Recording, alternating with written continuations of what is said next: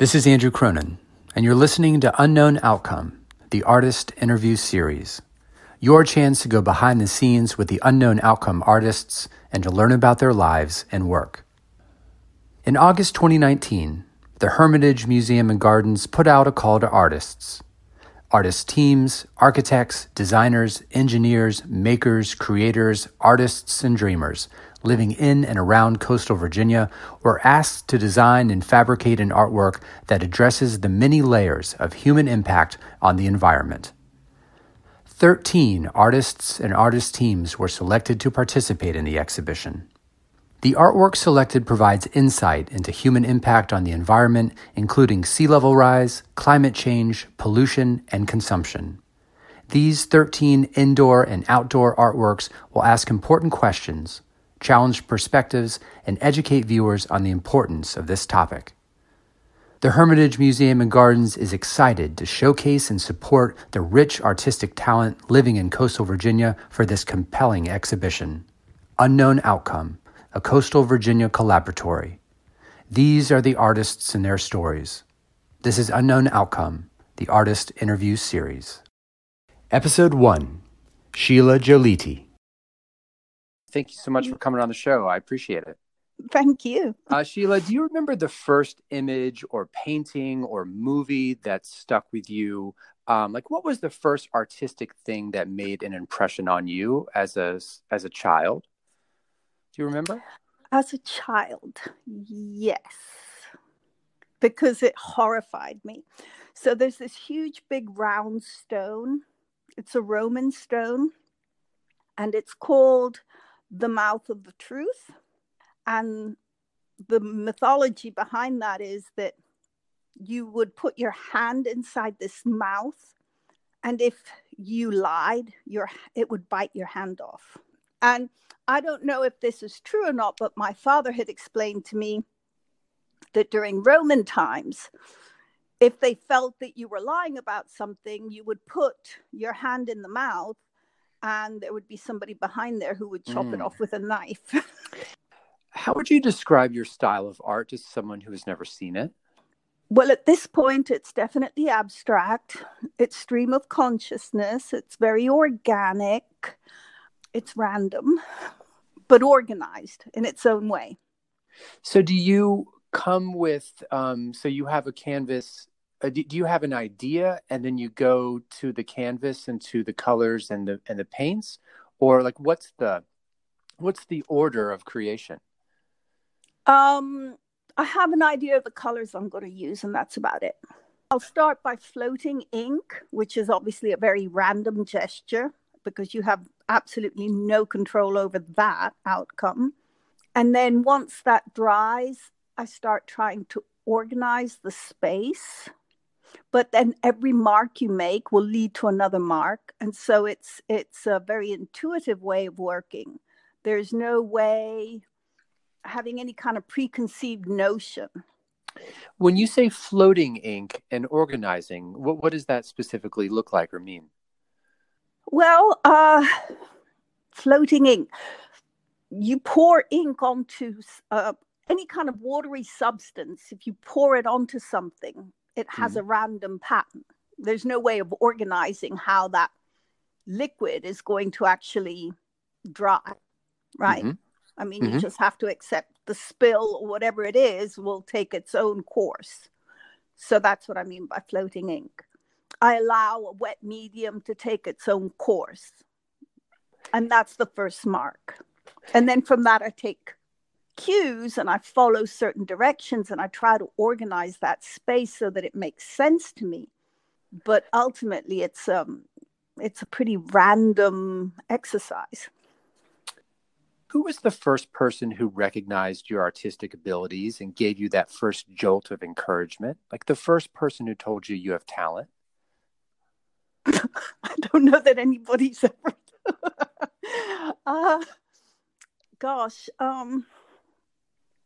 I guess it was for a very short period of time. I was in a high school in Florida, and there was an art teacher there whose name was Mrs. Dobkins, who passed away shortly after I attended that school. And I guess she was the first person who saw something or encouraged me in any way.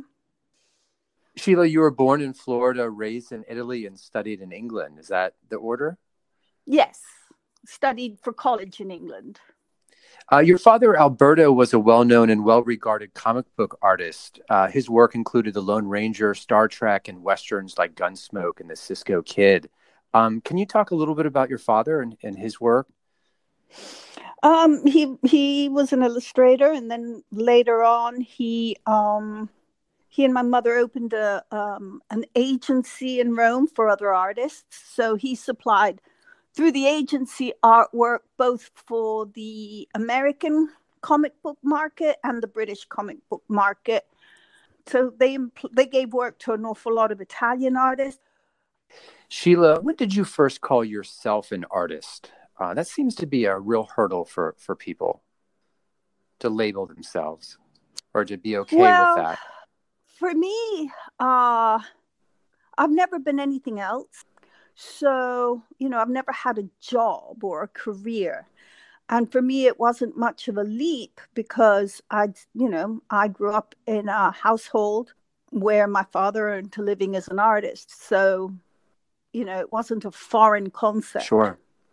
What was the first thing you created that you felt really broke through and grabbed people's attention? Oh, Lord. I don't know. I mean, I guess whatever I've done has always grabbed somebody's attention, maybe not a lot of people's attention, but I suppose if you make a piece of art and somebody buys it, it's grabbed them. I don't remember the first piece of art I sold. We talked about it a little bit at the beginning. Your paintings are predominantly abstract works.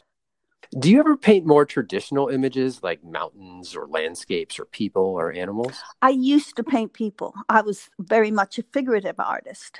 But my figurative work was all on fiberglass. So I always played with materials. I was always exploring different materials and different ways of making images.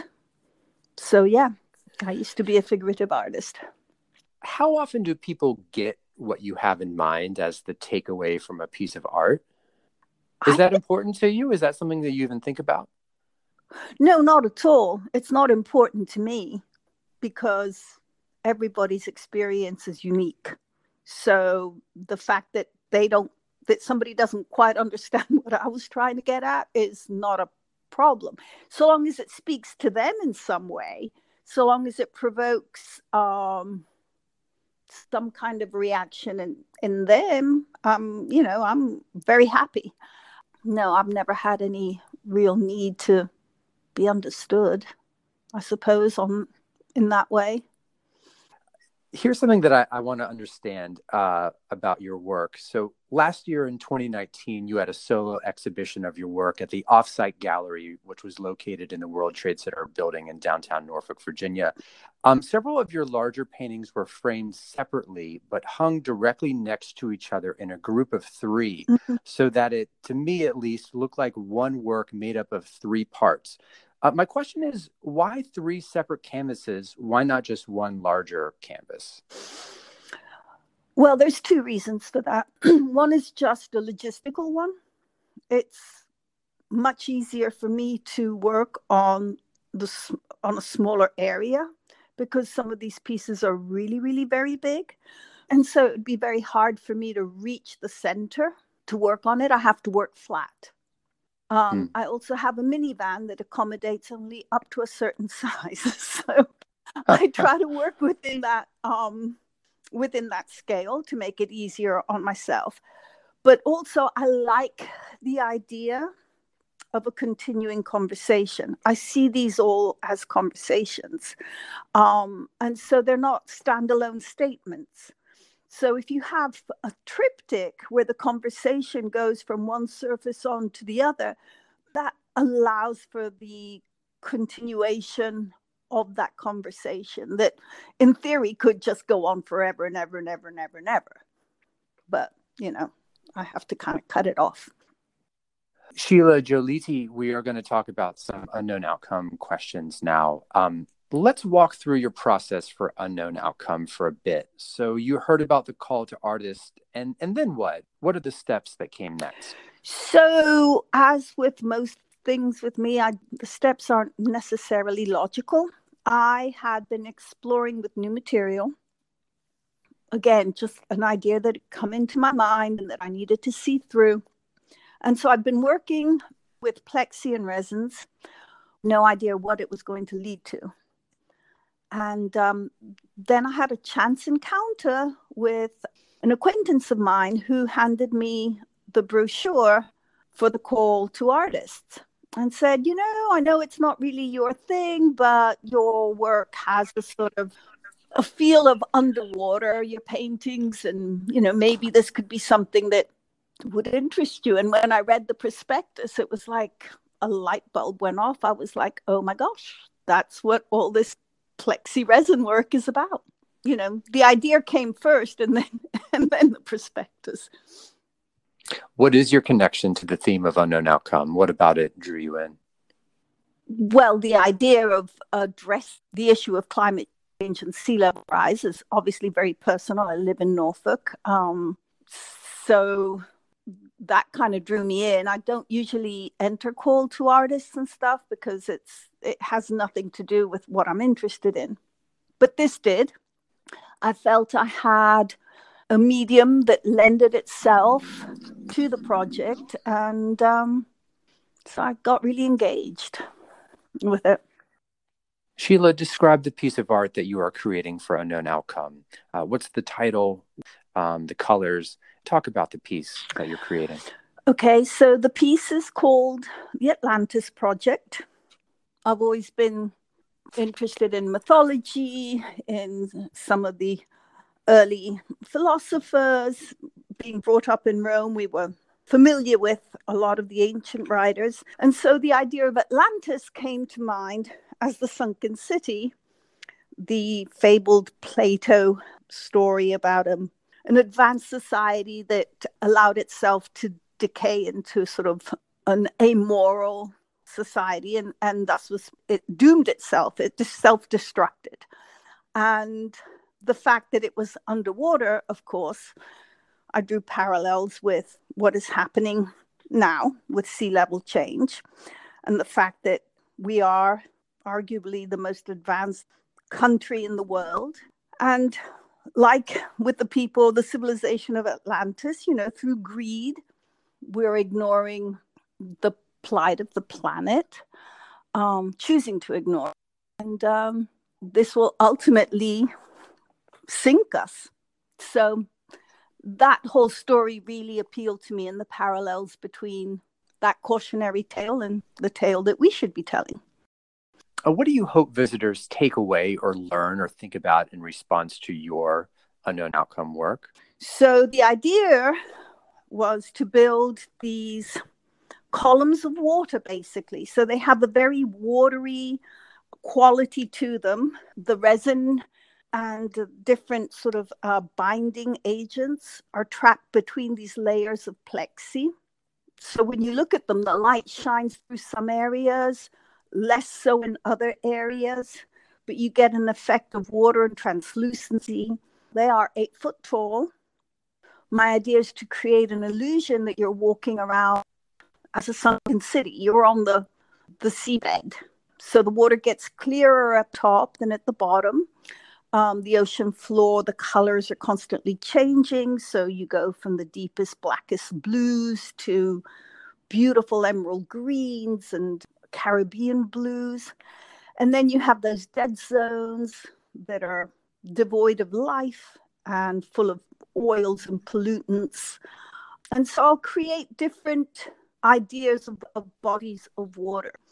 I think they're very beautiful, they're very jewel-like, and so they're enticing to the viewer, but with the idea that while they're spending time exploring these pieces, they're actually considering what we're doing and what we need to change.